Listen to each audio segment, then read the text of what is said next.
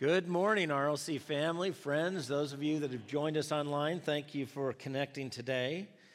You know, Dave was talking about the ability that God gives us.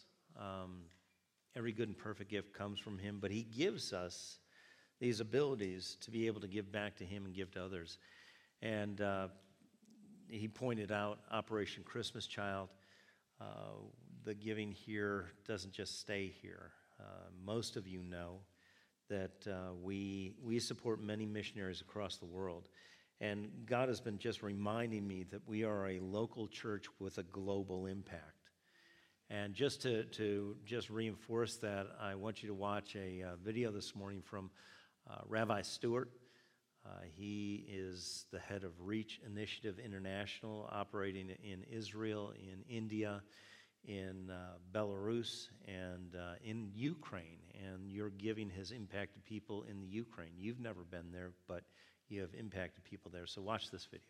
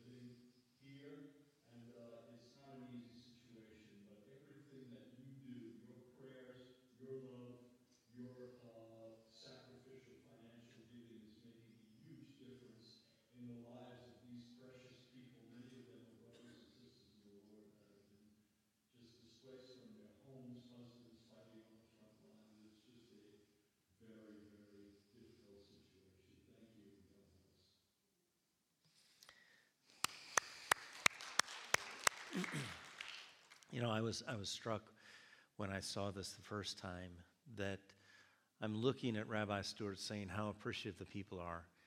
And because of my reference point being an American, being in America, and all the things that we have available, it didn't look like such a great thing, but it is. See, we have been so blessed. Our country is so blessed. And you may say, well, we've got our problems. Where there are people, there are problems. All right? But we're more blessed than most of the nations in the world. And the Bible says, to whom much is given, much is required. You know, we're going to be done with this part of life, and we're going to get into the eternal part of life at some point. And there are going to be people that are going to seek you out. I truly believe this, that are going to come up to you and thank you for what you have done for them, even though you never met them. And that is one of the greatest things we can do. We can make use of the things God has given us, as Dave was saying today, to have an impact for the glory of God and the benefit of others and drawing people to the kingdom of God. So thank you for what you're doing. Thank you for being faithful in your giving and your prayer. Prayer is really important. Keep it up. There is no end to these things going on, but we can stay strong in God. Amen? And help strengthen others. Well, today we're going to continue on in looking at how important abiding is, but we began to understand the importance of abiding, the benefits of abiding, and what we're going to look at. We saw how Israel was governed by God, guided by God, guarded by God, and provided by God. And in that, they were abiding. They were really connected to God. They were looking to God. But there came a time in Israel's progress, and they looked around and they saw other nations had something they didn't. I don't even know. You can look any direction you want to and see people having something you don't.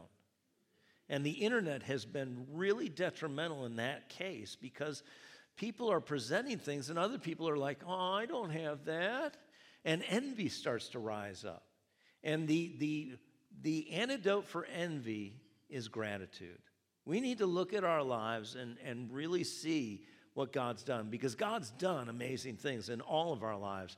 If you don't know that, you just need to take some time and go out of this country and see other people and how they live. We have been so blessed.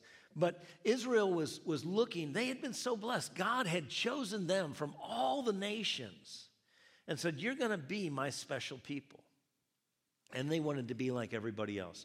They thought all the other nations had something they didn't have and they needed, and that was a king. And so they went to God and they said, God, we want a king. And God reminded them of what he had done. And they said, no, we want a king. We want a king just like everybody else. Now, was that going to be a step up or a step down for Israel? Yeah, it's going to be a step down. But they believed that having a king was going to be better than God being king over them. And that was deception. They were deceived. And we can see it. We can look at that and we say, what?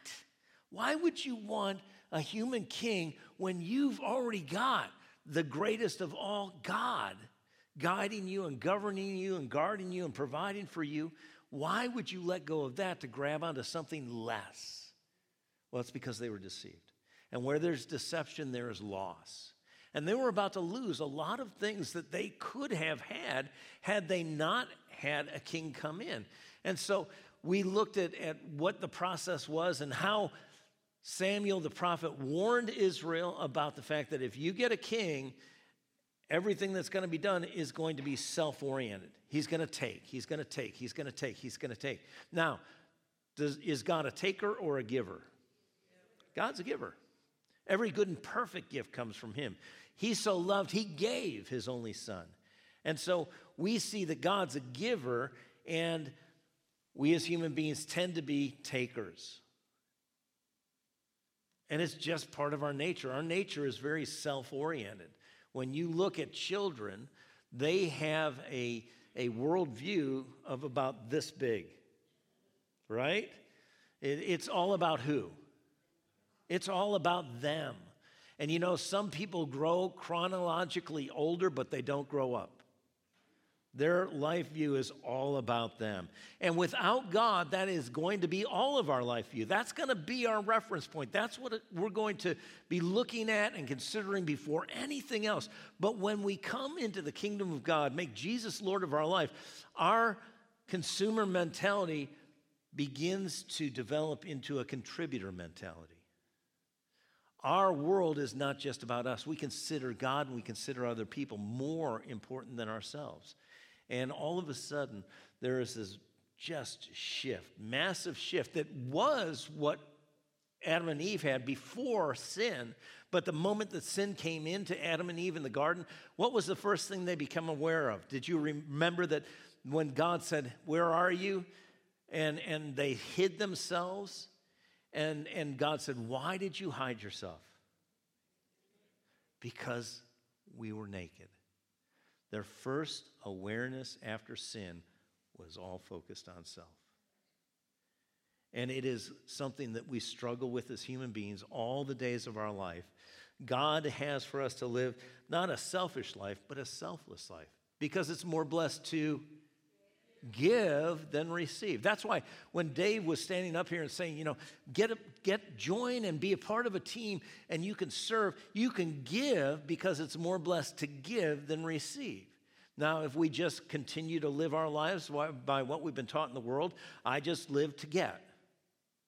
But you see, we need to change. We need to transform. We need to grow in the character of God and be living to give.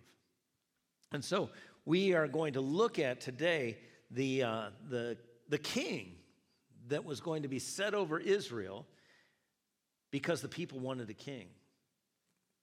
And it was something that was going to cause them real challenges. Because they were looking for something that they thought was better, but it wasn't going to be better. Only God can make the best things happen in our lives. And so today we're going to look at this. We're going to go through a lot of scripture. I'm going to warn you right now, a lot of scripture. We're going to jump scripture because we want to look at this first king. But before we do, we're going to pray. So if you just bow your heads. Heavenly Father, thank you for your presence. Lord, I thank you for the privilege of speaking your word to your people. Lord, to your body, to the bride of Christ. And we thank you today for the presence of Holy Spirit who is in us, who leads us and guides us into all truth. Father, help us hear the portion that you have specifically for us. Father, all of it together will help us become unitedly what you have for us to become and do what you have for us to do. But Father, there is a specific rhema word for each one of us. And so today, Father, I thank you for your people, their hearts that hear, and the Spirit of God that will remind them of your word, that we can be aware of that rhema specific word to us, identify it, and then incorporate it into our lives so that we would experience transformation. We would go from glory to glory. And we thank you, Father, for this in Jesus' name. And everyone said? Now, before we get to this, I just want to kind of point out in 2 Chronicles chapter 16, this won't be up on the screens, verse 9, it says, the Lord searches all the earth. Did you know God's searching? He is. He's searching every day, all the time, for something specific. And this is what it says. This is the NCV translation. The Lord searches all the earth for people who have given themselves completely to him. He wants to make them strong. Now, we sang this morning. We sang a song, what can I say, what can I do, but offer this heart completely to you. God is wanting, he's searching for people that are going to completely give themselves to him. Because when we give ourselves to God, that's what abiding is. When we reach out and hold on to God and depend on God and trust in God and look to God, God's word says, Jesus said, if you abide in me, I will abide in you. It opens up a way for God to begin to fill and flood our lives, and we need God in every aspect and area of our lives. And so he's searching. The King James Version says this, for the eyes of the Lord run to and fro throughout all the earth to show himself strong. How strong can God show himself? Like no one else, right? Nothing can stand before God. To show himself strong on behalf of those whose hearts are loyal, completely loyal to him. See, sin pulled us away from God, and God is wanting us to come back to be able to fulfill our lives the way he intended at the beginning.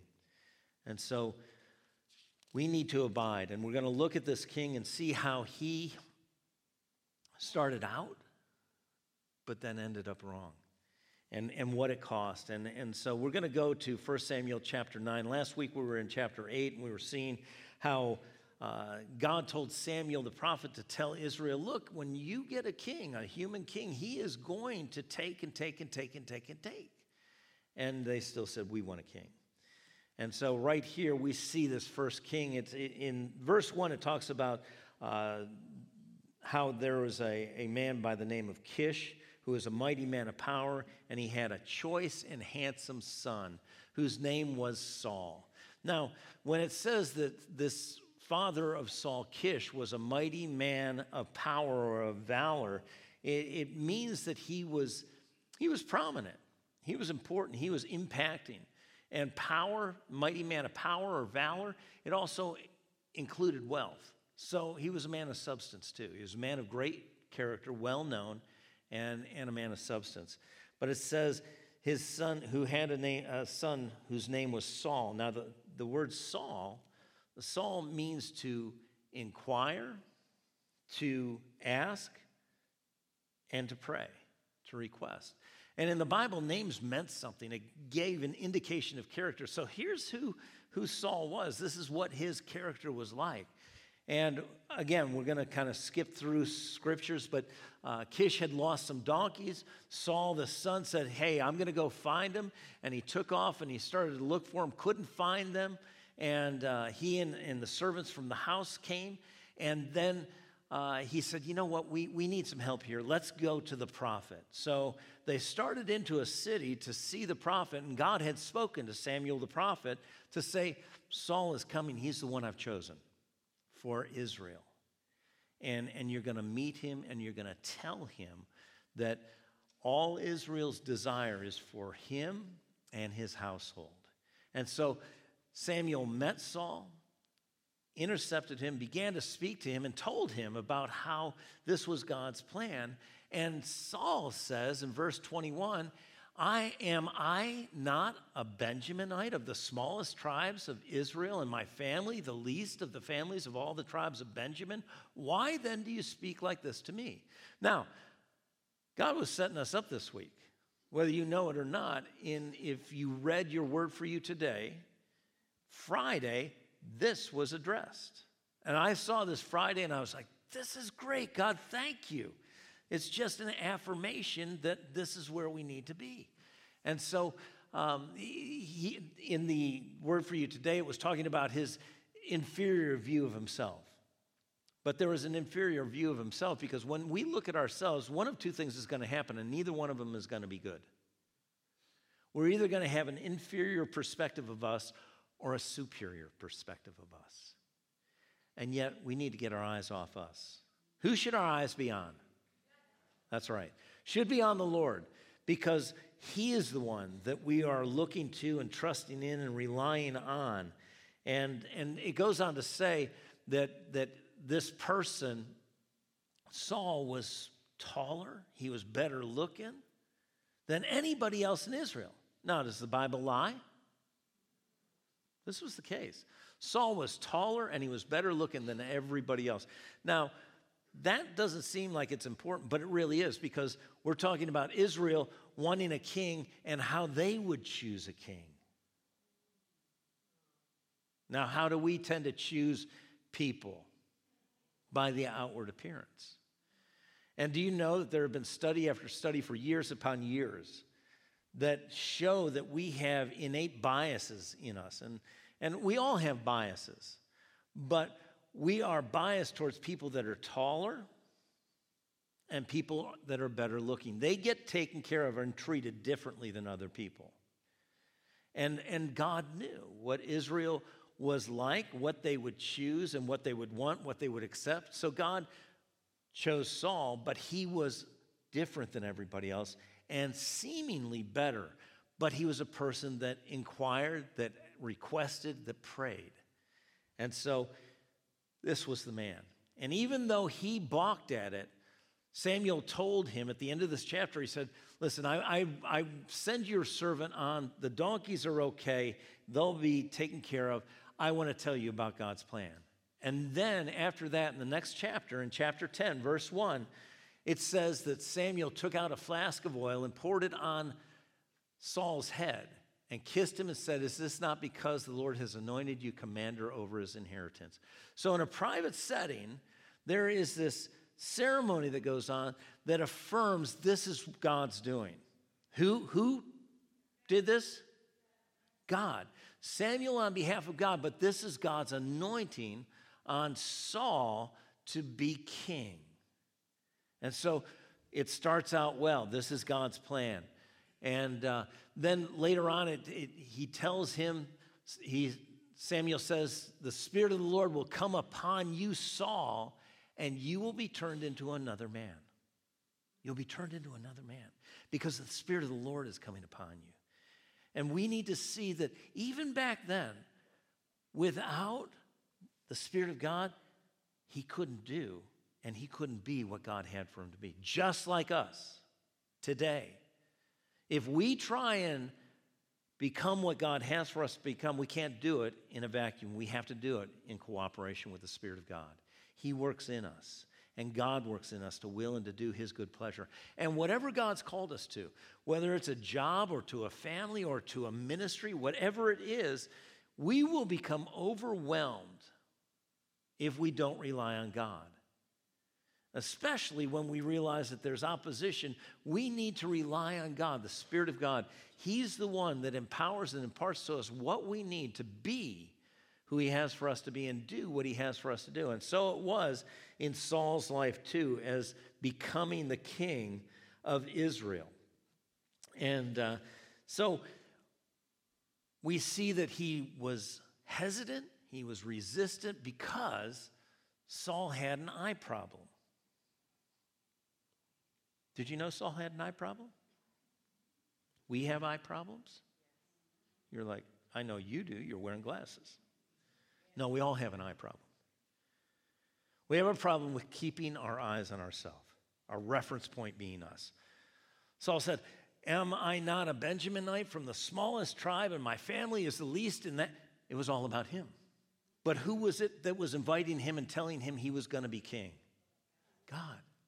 And that's where the shift should have been. And that was the beginning of the downfall. But we can choose whatever we want to choose. And so this happens, and there is things that go on. In verse 17, it says, then Samuel called the people together to the Lord at Mizpah, and he said to the children of Israel, thus says the Lord God of Israel, I brought Israel out of Egypt and delivered you from the hand of the Egyptians and from the hand of the kingdoms, all kingdoms, and from those who would oppress you. But you have today rejected your God, who himself saved you from all your adversities and from your tribulations. And you have said to him, no, set a king over us. Now, therefore, present yourselves before the Lord by tribes and by your clans. And I don't know for sure why this is happening, but I have a sense, because I know what God does in our lives. He's reminding Israel, listen, this is what I've done for you. I have done all these things that no one else could have done. And you're rejecting me, but you're wanting a human king that can't do nearly what I've done. And I believe God was giving them one last chance to say, you know what, we've made a mistake. We want you. Because God's always willing to give us second chances.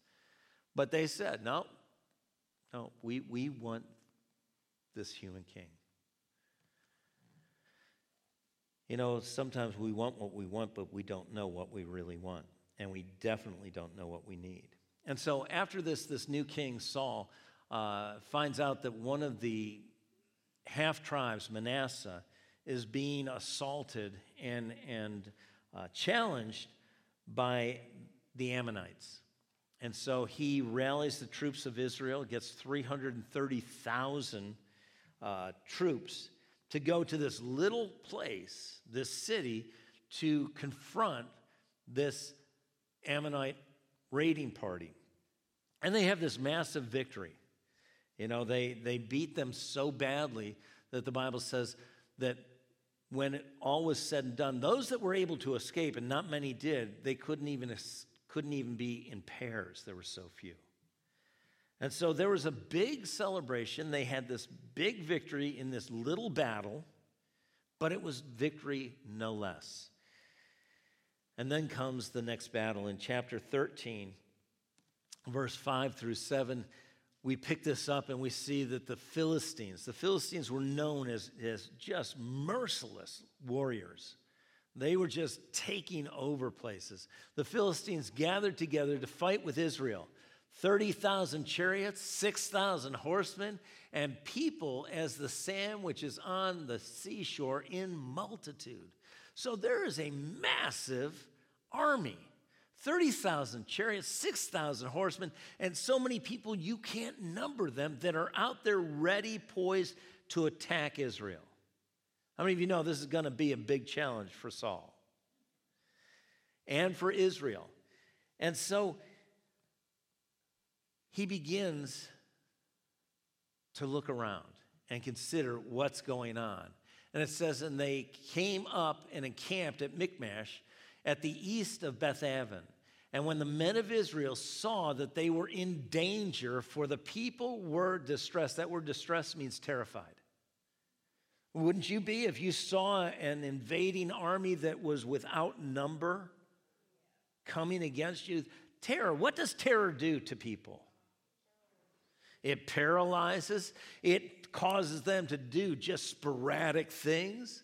They take off. Well, that's what happened here. It says, then the people hid in caves, in thickets, in rocks, in holes, and in pits. And some of the Hebrews crossed over the Jordan to the land of Gad and Gilead. As for Saul, he was still in Gilgal, and all the people that followed him were trembling. Does that sound like a recipe for a real great victory? No. And so all of a sudden, Saul's facing something like he's never faced before. The odds aren't in his favor, but they are. Numerically, he's overwhelmed. But in reality, he has the advantage. And why is that? Because he's got God. God is with him. And whenever God is with us, we have the majority, no matter what we're looking at. Oh, come on. You and I need to gain that perspective, build that into us, that with God, what's possible? Oh, yeah, it's easy to say, but when you come down to the bottom line, do you believe that with God all things are possible? That if the economy tanks, you're still going to be taken care of? If something happens in our government or with our military, will you trust God to take care of you? Because he's there to do it. But if we rely on ourselves, we push God aside to do what we can do. And what really can we do? Not a whole lot. As a matter of fact, the Bible tells us with man nothing is possible. But with God, all things are possible. We read in the Bible so many things that God did supernaturally, miraculously, above and beyond what anybody could ever imagine, think, dream of, or do. And he's the God that's with you. He's not a God that's changed. It's not like we got the second string God. He's the one that parted the Red Sea. He's the one that caused the armies of Egypt that were pursuing Israel to drown, covered them over, cut them off from following Israel. He was the God that provided food in the desert, water in the desert from a rock. So can he take care of you? Absolutely he can. But will we reach out for him first? Will we make him the one that we are trusting in and relying on, abiding in, allowing him to govern and guide and guard and provide as we abide? Or are we going to reach out for something else? Because it's easy to reach out for other things. We stand in a place that's unique to all mankind over all time. We have more options, more resources, more things available to us than any other time in human history. And that's great. But it's also a huge challenge because all these things are pulling on us to have us turn to them, rely on them, trust in them, because they look like they can do good. But no one and nothing can do what God can do in our lives. And that's why it's imperative, especially in these days, when we have so many options, so many opportunities to rely and trust in other things, that we make sure we are abiding, holding on, locked in, locked on God, and we don't let go for any other thing. Because as much as it looks good, it will never meet the provision that God can bring. And so this is going on. Saul is watching people run away, watching all this go on. He sees this massive army. And in verse 8, it says, and he, Saul, waited 7 days according to the set time by Samuel. Now, what this was before they went out to battle, they would always offer something to the Lord to make sure that they acknowledged God's with us. And so That's what they were waiting to do. Samuel, the prophet, was going to come and make the offering. And look what happened. Samuel did not come. How many of you know that God's time frame, God's schedule isn't ours? Many times God has us to wait longer than we want to wait. Right? I've heard it said that God is the God of the 11th hour and the 59th minute. And why is that? Is he playing games with us? Is God a game player? No, absolutely not. But we know that the Bible says without faith, it's impossible to please God. From the moment we believe till the moment we see it manifest, that is very pleasing to God, that we don't change our minds. We don't shift course. We don't choose something else because things aren't happening in our time frame or our way. Because God said, my ways are higher than your ways. And we could say it this way, God's ways are better than our ways. So he's waiting. Samuel doesn't show up. So what's Saul do? All of a sudden, again, he's looking. And the people were scattering from who? What's it say? And the people were scattering from him. Now, is that true? Were they running away from Saul? No, we know who they were running away from. That massive army that was the enemy. But what does Saul say? They ran away from me. He has an eye problem. It's all about me. They're running away from me. And Saul said, bring a burnt offering and a peace offering here to me. And he offered the burnt offering. Now it happened, as soon as he had finished presenting the burnt offering, that Samuel came. Really? Is this just a coincidence? No, I think these are God incidences. God will test us not with evil, but he should have just waited. Waited on God. They that wait upon the Lord will what? Renew their strength. Mount up with wings as eagles. Walk and not grow weary. Run and not grow weary. Walk and not faint. That word wait is the same word that has the idea of abiding, of dwelling with God. Man, don't just do something. Be still and know that he is God. Be still. We have a tendency to think activity is productivity. But if it's not God ordained and God directed, it is just a loss. So he made this offering. Samuel shows up. And Saul went out to meet him, that he might greet him. And Samuel said, what have you done? He had been disobedient. He decided stuff isn't happening. We got to make stuff happen. We don't have to make anything happen, because when Abraham and Sarah tried to make stuff happen, God had told Abraham and Sarah, Abraham, you're going to be the father of many nations. Well, time went by and things didn't happen, so they said, you know what? We've got a plan. We're going to make this happen. And what came from that was the very enemies that these people are fighting against. The enemies Israel to this day are having to defend themselves against. Our choices, our help from God, our actions, because we don't see God acting, will never produce what God intends. It'll always come back to bite us. And you know where. Some of you are like, I can't believe you said that. Yeah, well, I didn't say it all. Okay. And it says, Saul said, when what? I saw. We're going to see all sorts of things. What are we supposed to be moved by? Faith. Not what we see.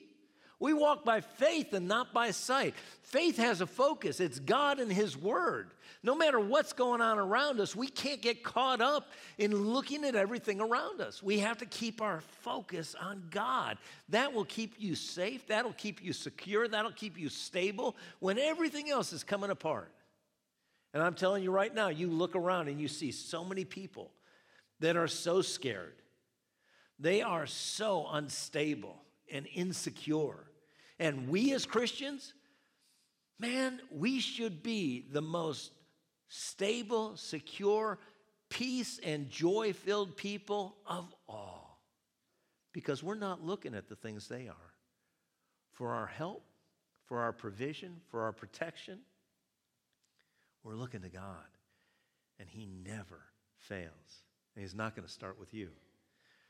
And so it goes on to say, I saw that the people were scattered, again, from who? Me. His eye problem is acting up.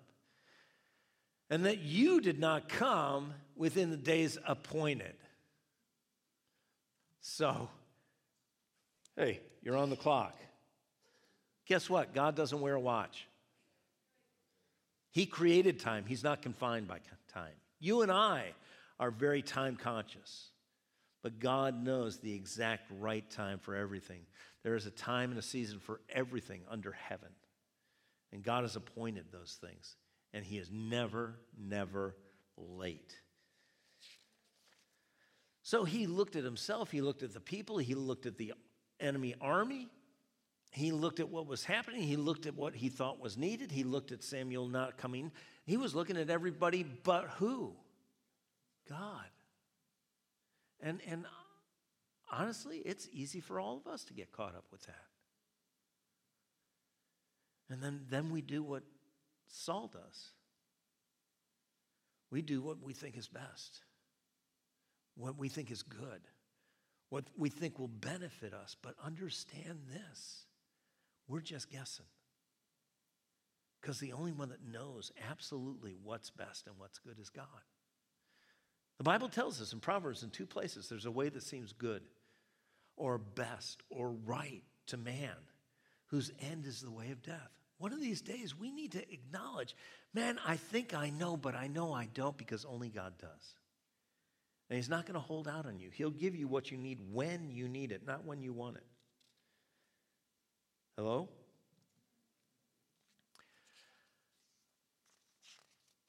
And so then we drop down to verse 17. Oh, I'm sorry.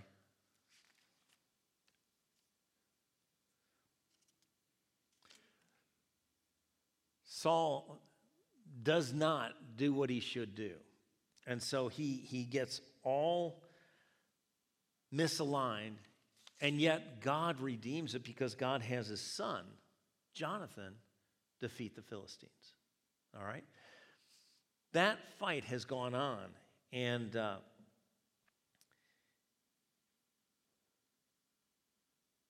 it is. And the Philistines gathered together at Michmash, and the Philistines the Philistines will now come down on me at Gilgal, and I have not made supplication to the Lord. Therefore, I felt compelled and offered a burnt offering. So he saw the Philistines, and then he made up a story that they're going to come down now on me at Gilgal. How many of you know we have all sorts of stories we make up that aren't necessarily true? And we listen to us more than we listen to anybody else. And we're listening to things that aren't necessarily true. And we know if we know the truth will what? Make us free and keep us free. But if we're dealing with lies, they will not free us. They will incarcerate us. They will limit us. They will rob from us. And so he said, the Philistines will now come down on, it wasn't just him, it was Israel at Gilgal. And I have not made supplication to the Lord. He knew what was normally done, and he hadn't done it, but he decided, I'm going to take matters into my own hands. And he said, therefore, I felt what? Compelled, and offered the burnt offering. Now, the Message translation said, I said, the Philistines are about to come down on me. I haven't yet come before the God asking for his help, so I took things into my own hands. Not much different than us. When we don't see God working, and you know God many times works without showing himself. He's working all the time. He's working things out for good if we love him and are called according to his purpose. But all of a sudden, he took matters into his own hands. Like we tend to do when we get our eyes off God. You know, if it's to be, it's up to me. But it's not, it's up to God. And so he did what he did. And Samuel said, "You have done foolishly. You have not kept the commandment of the Lord your God, which he commanded you. For from now the Lord would have established your kingdom over Israel forever." He would have had his kingdom established over Israel forever, but he hadn't been obedient to what God told him. And like I said, Jonathan ended up rising up, defeating the Philistines. And God had already passed judgment on Saul. But how many of you know when we do wrong, God doesn't just cut us off? God gives us an opportunity to turn things around. And so in chapter 15, we're going to pick this up because it's the next battle that they face. And it was the battle with Amalek, not nearly what it was with the Philistines. And God tells Samuel to tell Saul what he needs to do to win this battle. And he says, "Now go and attack Amalek and utterly destroy all that they have and do not spare them." Now, is that pretty clear? What was Saul and Israel supposed to do in their battle with Amalek? Destroy everything and not spare anyone.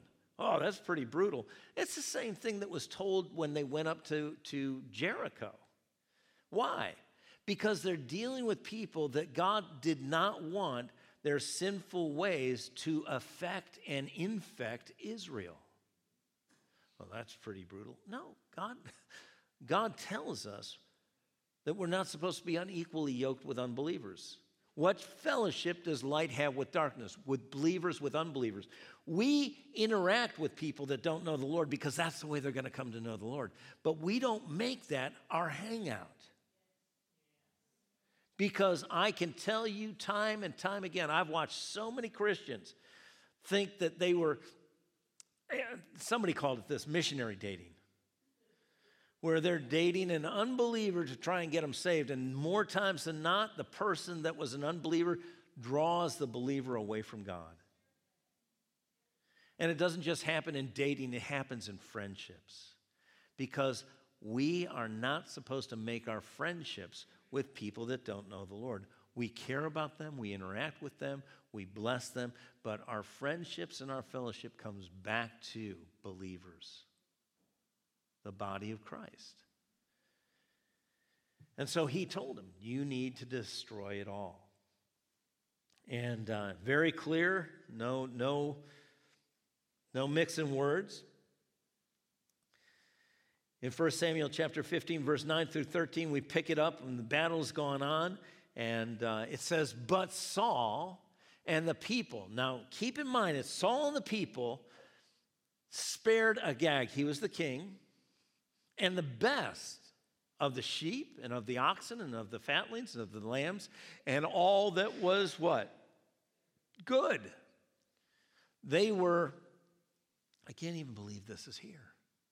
They were unwilling to utterly destroy them. But everything despised and worthless, that they utterly destroyed. So here we have Saul and the people. They've gotten direction from God, and they have a better idea. They have a better idea.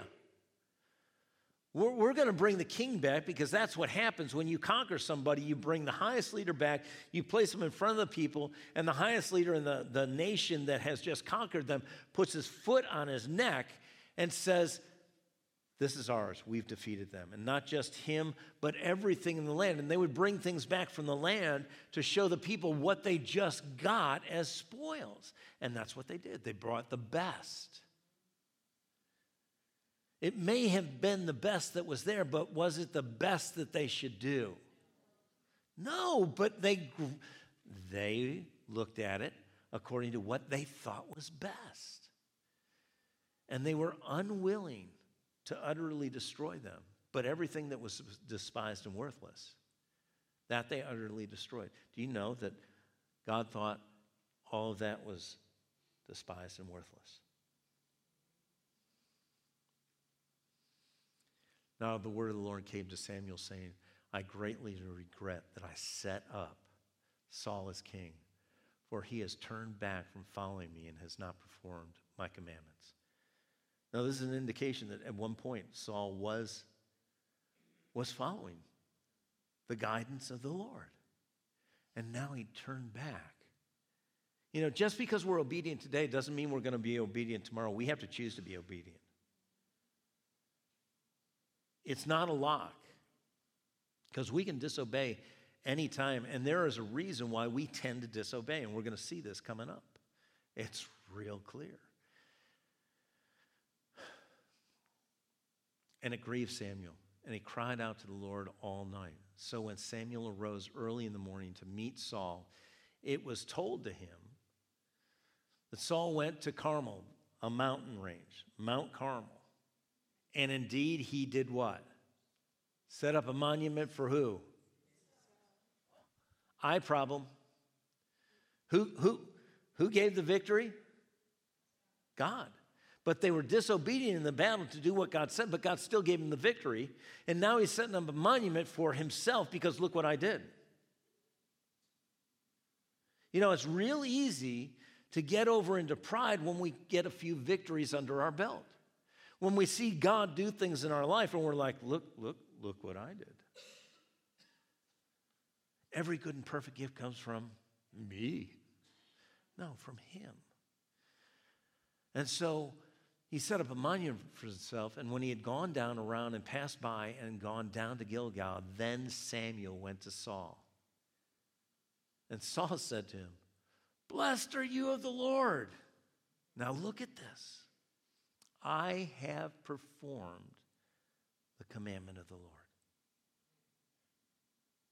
Now, who's he talking to? Who was Samuel? A prophet. God's going to out Saul. He's not going to be able to get something by Samuel. And do you think he would be that stupid to lie to Samuel? I'm going to tell you something. I truly believe that Saul believed he had done what he was supposed to do because he was deceived. When we are hearers of the word, James 1:22, and not doers of the word, it's not just about the New Testament. It's about any word of God that comes to us. The moment we don't obey God, we begin to be deceived. If we're hearers and not doers, we deceive our own selves. The worst deception going is self-deception because we don't know that we're deceived. And unless we have somebody outside us be able to address us that will listen to them, and I've said this before, and it's really true, you need people in your life that will be able to tell you no. Tell you things that you don't necessarily agree with, as long as it's not sin, but they're trying to help you, and you stop and you pause and you listen. Because anybody that doesn't have input from other people is dangerous. Dangerous to themselves, dangerous to their families, and dangerous to other people. Because all of us have blind spots. We should not be surrounded by people that tell us what we want to hear. I've said this before, and it's so true, and it's becoming more and more prevalent. Most people, or many people, live in an echo chamber. And when I say that, what I mean is we are able, because of the vast variety on the internet, we are able to find somebody that is just echoing what we believe. And if all you're listening to is the ones that say the same thing you say, you are dangerous. Unless it's what God says. Because it just reinforces us and we get emboldened to say, you're wrong, you're wrong, you're wrong, you're wrong, you're wrong, you're wrong because you're not like me. Well, you know what? Nobody needs to be like you. If God wanted another you or another me, he would have made it, but he didn't. But he wants us all to be like another one, and that's his son. And we need to be conformed into that image, transformed by the renewing of our mind through the Word of God. And so Samuel tells him, man, what are you doing? Oh, no, bless you. I've done the command of the Lord. But he hadn't. But he thought he had. Going on, it says, so Samuel said, when you were little in your own eyes, were you not the head of the tribes of Israel? And did not the Lord anoint you as king? When Saul began to think, I got a lock on this. I know how to do this. I'm doing this all right. Samuel reminded him, man, when you were little in your own eyes, not insignificant, but little in comparison to who God is. When you were willing to follow God, to obey God. It's just like what the Bible tells us when we're humble. God resists the proud, but he gives grace to the humble. When we humble ourselves under the mighty hand of God, in due season, he'll exalt us. Well, what season? In the right season, when we're able to handle it. Because many times we want the notoriety, we want the advancement, but we can't handle it because the character hasn't caught up. And we need to have the character to be able to sustain what God's doing.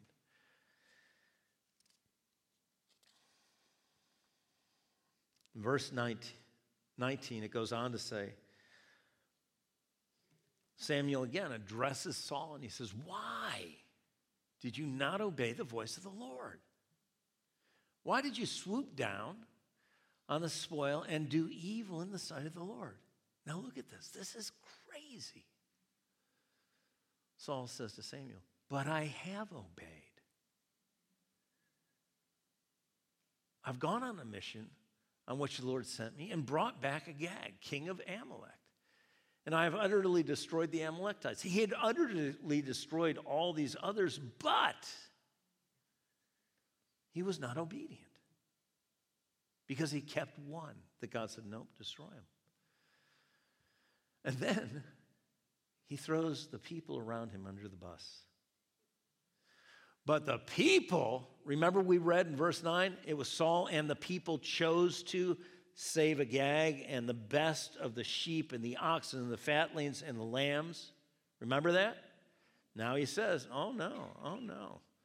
The people took the plunder, the sheep and the oxen and the best of things, which should have been utterly destroyed. And now he gives a reason why they did it.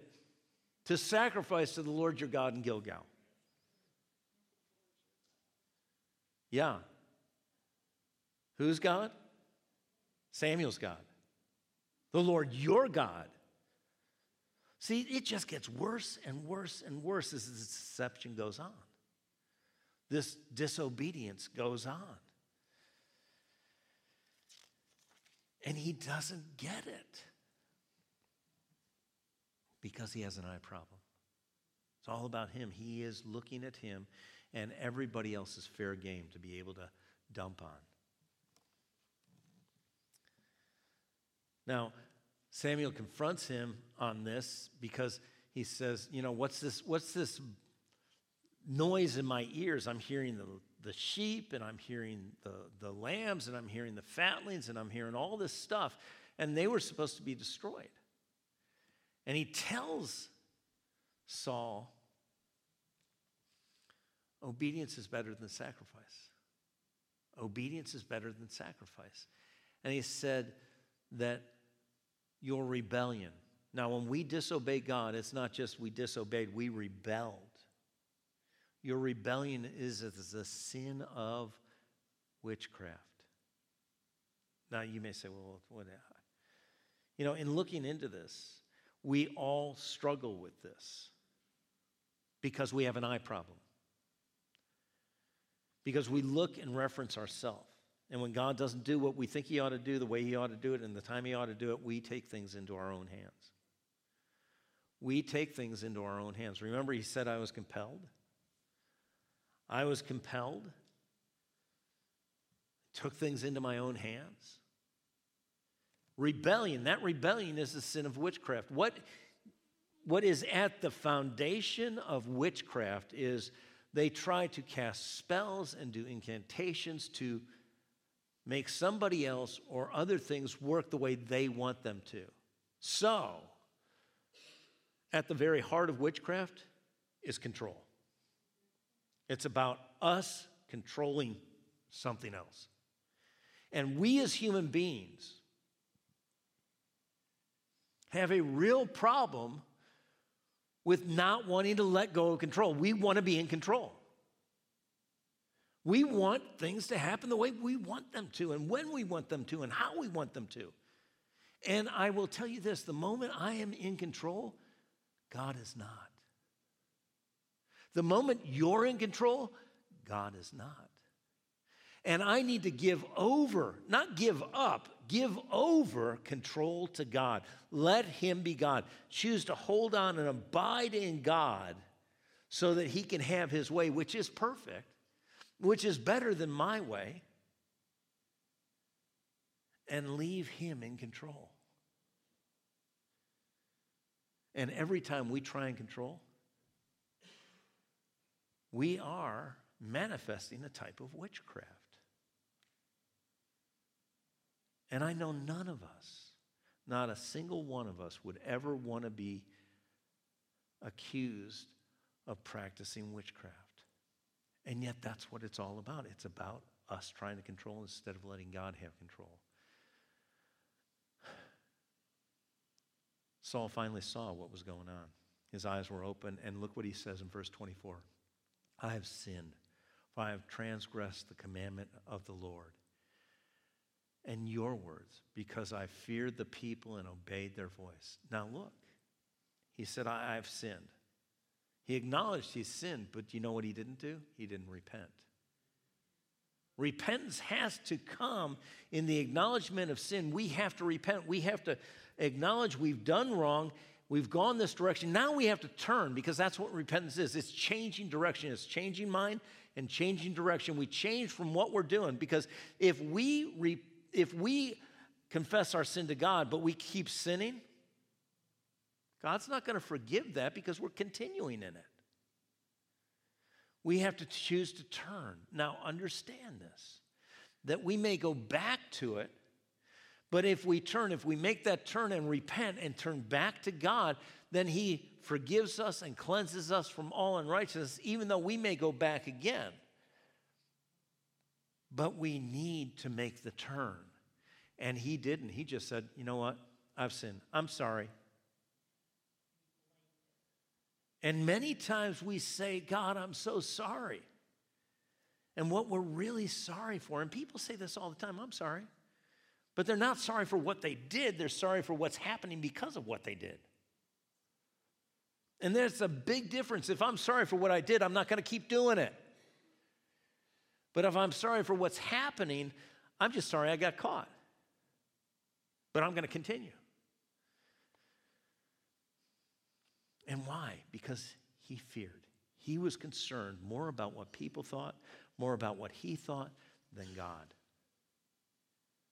And that was another thing that was in the word for you today on Friday, that the fear of the Lord brings a trap.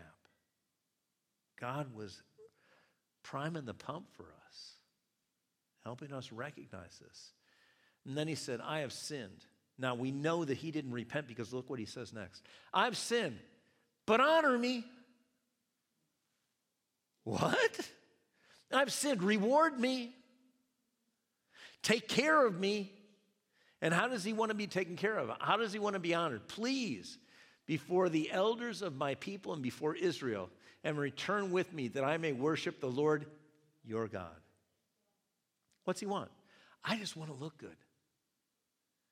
I'm more concerned about me, about what the elders think, and about what the people think than about what God thinks.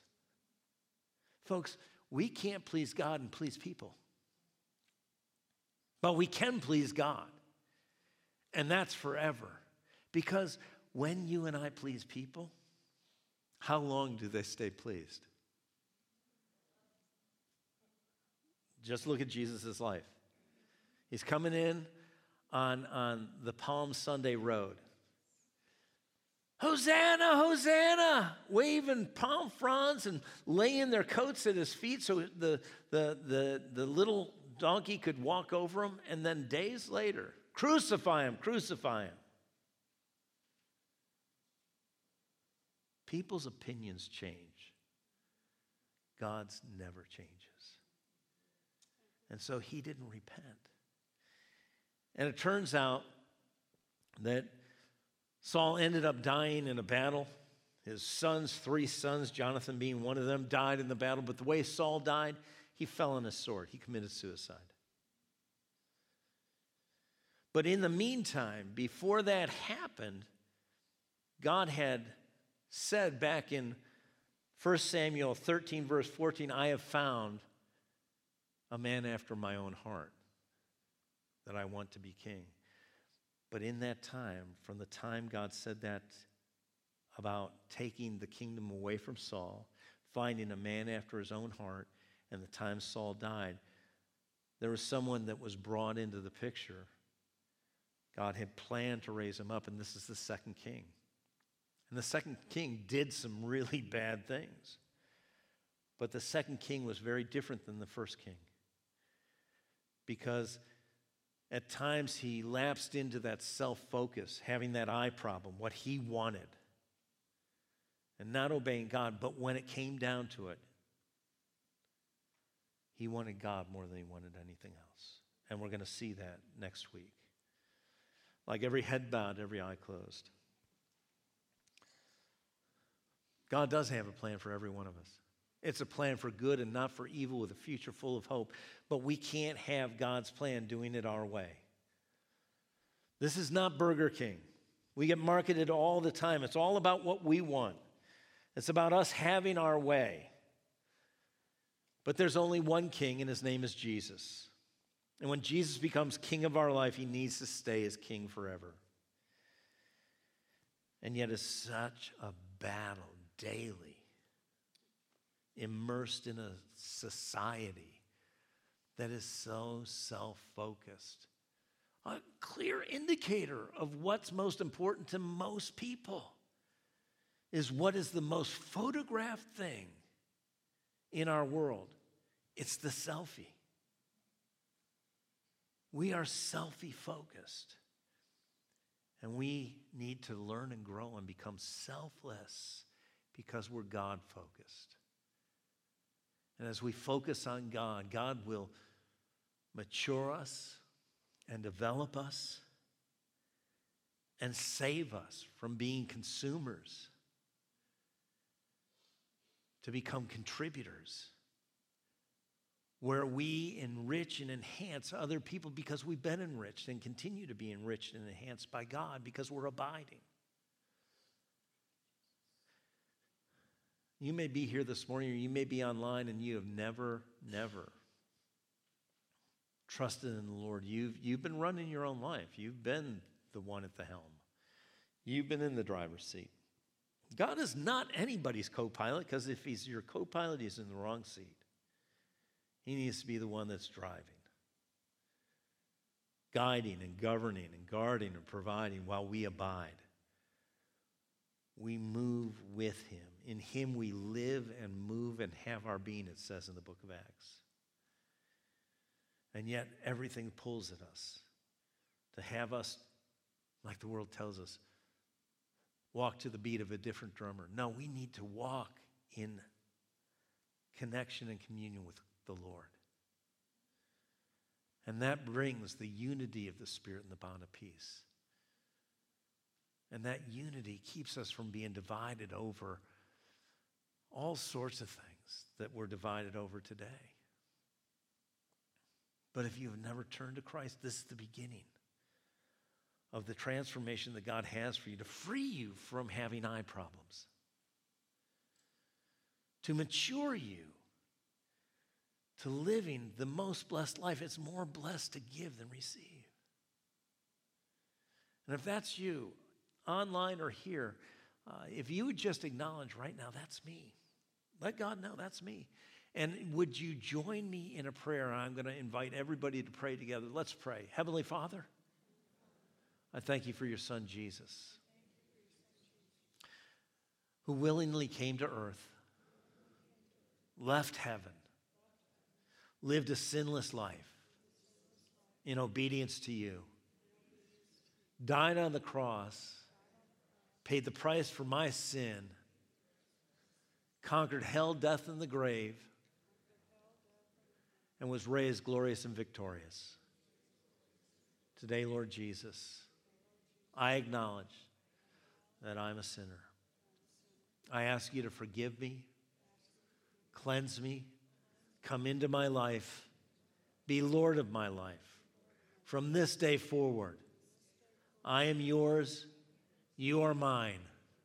Guide me, govern me, guard me, and provide for me as I abide in you. I thank you, Jesus, for saving me. In Jesus' name, amen, amen, amen. If you prayed that prayer here today, let somebody know before you leave. If you prayed online, go to our website, reslifeny.org. Go down to where the prayer requests are. Let us know that you prayed. If you give us your name, we'll be able to pray for you by name. And if you give us contact information, somebody will contact you this week. God has a great plan for every one of us. It's whether we're going to choose to let him be in control. We're going to choose to trust him and obey him. Obedience is better than sacrifice. Amen. Would you stand? You may